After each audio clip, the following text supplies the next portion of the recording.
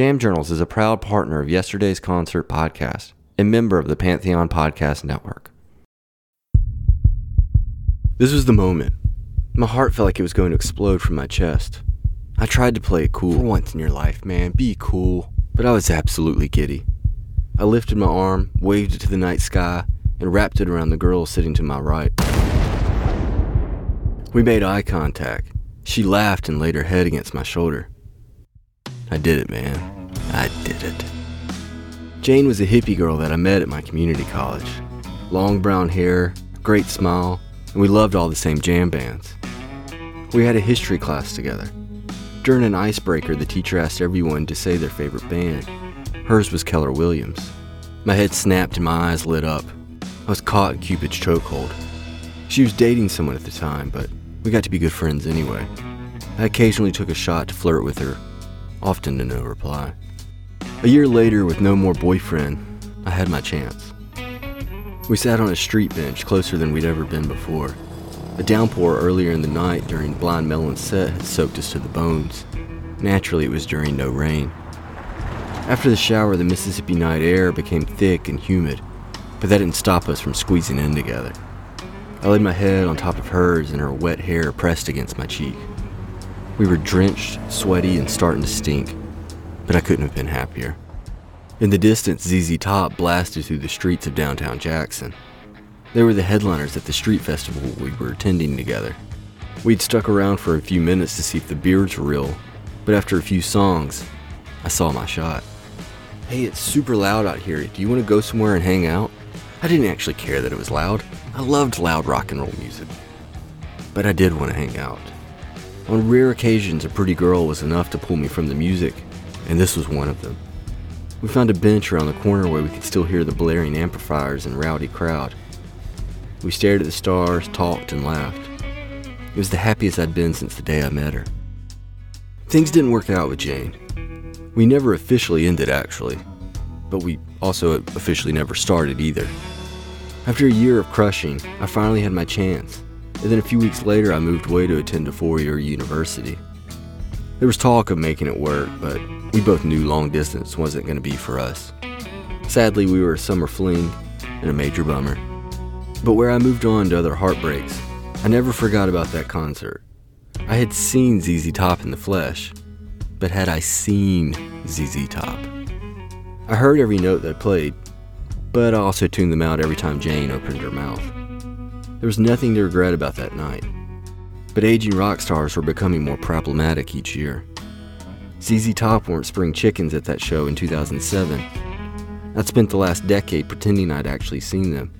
The reality was, the only thing I saw that night was Jane and the stars.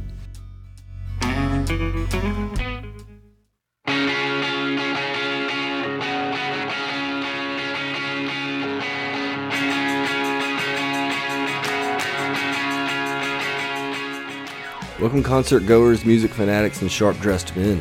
My name is Lance Ingram, and in this episode of Jam Journals, we open the pages to March 8th, 2017. Grab your earplugs as we go to the Orpheum Theater in Memphis, Tennessee for ZZ Top.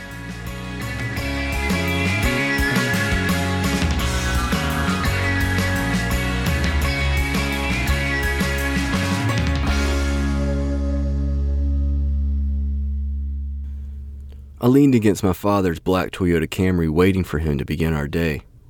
It was just another day in the school year. Another day that my dad drove me to high school. As a 9th grader, I was at the pinnacle of my perception of coolness. Yet, I was failing miserably. None of my friends had their license yet, and the bus was a literal nightmare. So Dad was my only option. When we finally climbed into the car, I went straight for the stereo. The moment those dials lit up, I pushed the 4th preset button. But what was I so eager to tune into?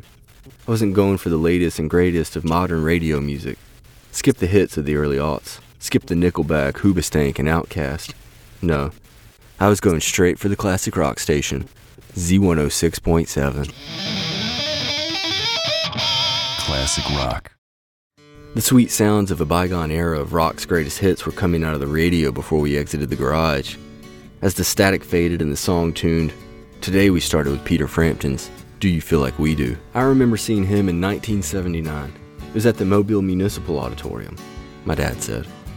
He told me this every time Frampton came on the radio. Unlike most teenagers' dread toward their parents' repeated stories of nostalgia, I was all ears.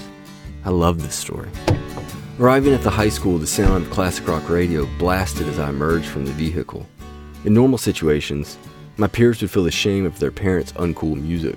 Dad, this music is so embarrassing. The embarrassment of a teen emerging to their parents jamming, why can't we be friends? But not for me. Anyone who knew me knew this music was a point of pride. For most teens and parents, music is a source of contention. They don't make music like they used to. Music was better in my day. Except when it came to my dad, music was our source of bonding. Some crazy switch in me flipped when I got into high school, and I became obsessed with classic rock radio.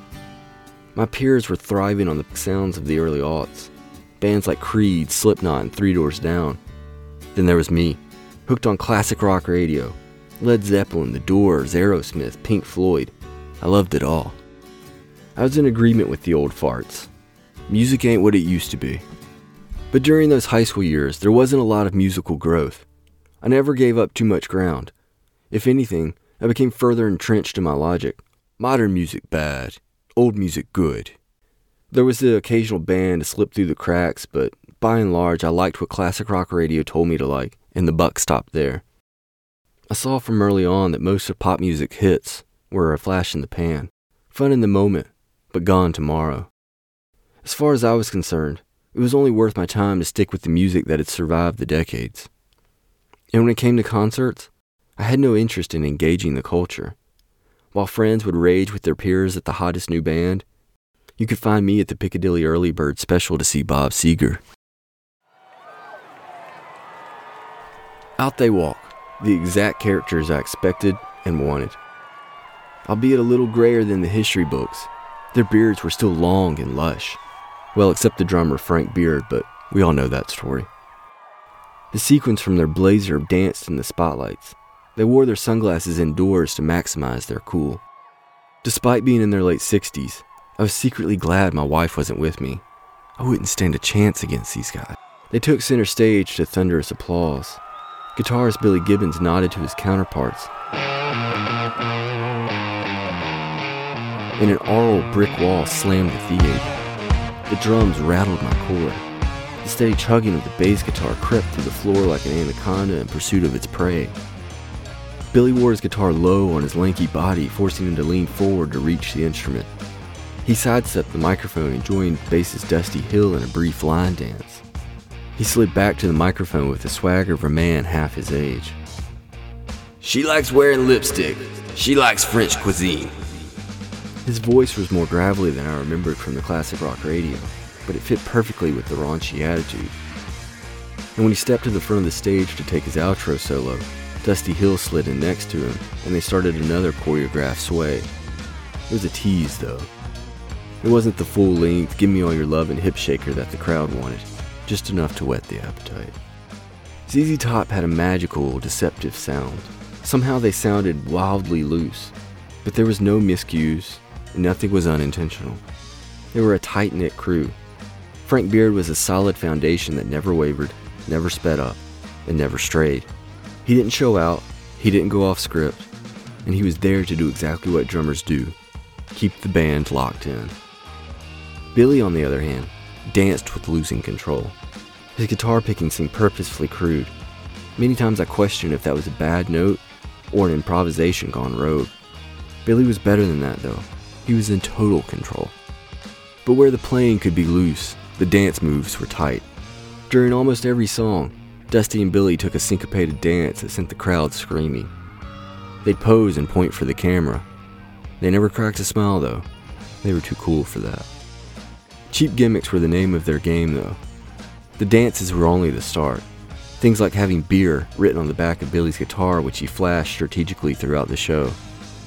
But all of it, the dances and the jokes, it was old man humor at its finest.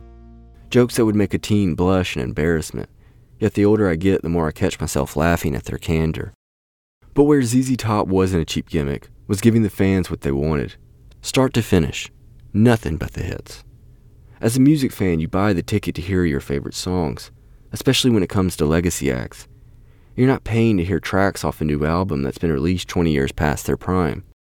The artistic side of me respects continuing the pursuit, but the music fan in me wants to hear Legs and Sharp-Dressed Man. That's just my fan take, though. I don't know what it's like to be in the same band for 50 years and playing the same songs night in and night out. What's it like being confined to the representation that classic rock radio forms you to be? My early perspective of ZZ Top was molded by Z106.7 in Jackson, Mississippi. Classic rock. But ultimately, the main reason these guys still have their venue-filling reputation is because they've consistently met those expectations. They know the songs that fans want to hear. They know the songs that are going to get the biggest cheers. Never in my life had I heard so many grown, overweight, old men shouting out the lyrics of their favorite songs. With a song like Give Me All Your Lovin', there's no need to wait until the encore. For the Memphis show, ZZ Top threw it in the 4 slot. 4 songs in and we're already getting one of classic rock radio's favorite songs. Memphis, Tennessee. We ain't a long way from home. We back here. This was grade A, classic stadium rock pandering. I have no doubt Billy loves playing Memphis. The blues are at the root of ZZ Top after all. It's what they do, and because of that, Memphis was a target audience given our musical heritage. The music lent itself to easy and frequent crowd interaction, with songs like Jesus Just Left Chicago, making reference to Mississippi and that Big Muddy River. It was too easy to throw in a Memphis this or Memphis that to get the crowd hooting and hollering. "Can't we play some blues, Memphis?" Billy said. "We just making this stuff up as we go along." The band eased into the slow blues groove of Catfish Blues. This was one of the few times the band detoured from their hits, but it was a welcome stroll through the band's influences. Billy Gibbons used the history lesson to show off his chops. Standing at the lip of the stage, he leaned over his guitar and ran through a blues scale. He slowed it down and pointed back to Dusty to pick the lyrics up. As Dusty seduced the audience with the crass lyrics, Billy sang the notes back on his instrument. "We've been coming around these parts for 4 decades. Same 3 guys, same 3 chords." The audience got a kick out of the self-deprecation. I don't care how many times ZZ Top has played songs like Sharp-Dressed Man, Legs, and Cheap Sunglasses. For a classic rock fan, this was everything. These songs obsessed my classic rock-fueled teenage brain. In all my days driving around small-town America listening to classic rock, I couldn't fathom seeing a band like ZZ Top. Classic rock. That was beyond me. It was like hearing my dad's Frampton story in real life. This was the kind of show I would sit in awe of as older music fans recounted past shows. Instead of Grandpa tell me about the war, it was, "Hey mister, tell me about ZZ Top on the Eliminator tour." And now I had my own part of that story. I didn't care if this was prime ZZ Top. These were the songs I grew up loving. Rather than sitting on a street bench a city block away from the action, listening to the sound bounce off buildings, I was in it. There wasn't tale to chase or romance to pursue. I was falling in love with classic rock radio all over again. These songs were an instant nostalgia trip. Back to the good old days. The house lights came to life telling the crowd they didn't have to go home, but they gotta leave. I filed into the aisles and joined the herd exiting the venue. The old theater's narrow halls made close proximity mandatory. Eavesdropping wasn't something you could opt out of. Shoulder to shoulder with my fellow concert goers, I was forced into their conversations. "Ooh, girl, give me all your lovin'. How great was that?" An older man exclaimed to no one in particular. "Billy still got it, don't he?" Another older male responded. "You know, I saw them back in '81, and it was just as good tonight as it was then." The first guy said back. Like a space mission gone wrong, I came crashing back to Earth. I surveyed the room and saw the crowded halls. These people weren't like me. I was the youngest person in the room. And by my approximation, the average age came down a solid 30 years by my presence alone. Overweight, balding, or graying, some had canes and others held the wall for support. Then there was me, not even 30 years old yet. Of all the concerts and all the legends, for the first time, I felt the age difference. These people were not my peers. They weren't even my parents. They were almost my grandparents. As I listened to the classic rock stories my fellow patrons shared, I realized I would never have these stories to share. The bands of my youth were old men. The classic rock of my adult life will be bands I overlooked and altogether skipped. When I'm a dad driving my teenager to school, what happens if they turn on the classic rock station? What commentary on Creed and Three Doors Down will I have? They still suck? I'll sound even more like the old farts I grew up with. Yes, it's important to see these legendary artists while they're still with us, but what was I neglecting in the process? For more than a decade, I refused to give modern artists a chance because they were modern. Judgment wasn't passed for talent, but for age. Unless there's some crazy biological advances, the music that I grew up with will soon be long gone. By 2040, what will classic rock radio sound like? The Strokes, Arctic Monkeys, and Vampire Weekend? Assuming my children follow my footsteps and love classic rock radio, how am I going to relate with them over this music? In this scenario, I can only hope they're normal and find embarrassment in my music taste. For the first time in my life, I realized I'm out of touch. It was an unwanted epiphany. I've sidelined new music in favor of its predecessors. But when I debated my rationale, I found there wasn't a reason other than single-mindedness cloaked as purism. As a classic rock fan, this was a wake-up call.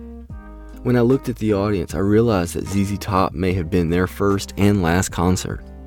Whose concert would I be seeing at that age for the sake of the good old days? Would I be piling into a theater to see a 67-year-old Taylor Swift? I can already see the disappointed look in my children's faces at our outdated music taste. Who's Taylor Swift anyway? That night I made a pact with myself. Try something new. A little new music isn't going to hurt. If anything, it's going to make me appreciate classic rock even more.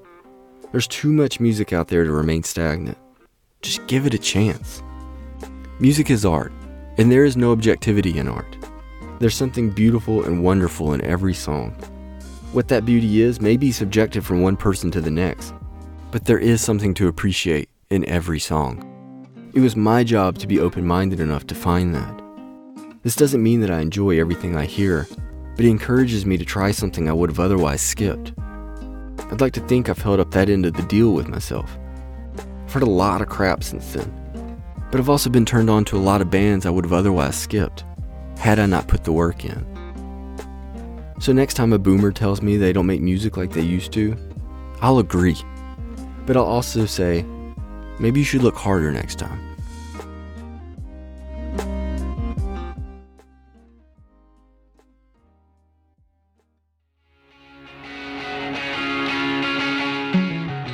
Thanks for tuning in to another episode of Jam Journals and reliving one of my favorite concert memories. Have you seen the artist before? How was your experience? Similar? Better? Worse? Let us know on social media at Yesterday's Concert. We're on all the channels, Facebook, Twitter, Instagram, and even TikTok. Give us a shout or shoot us an email at info@yesterdaysconcert.com. Until next time, give us a review on Apple Podcasts and check us out at yesterdaysconcert.com. And don't forget, take care of your shoes.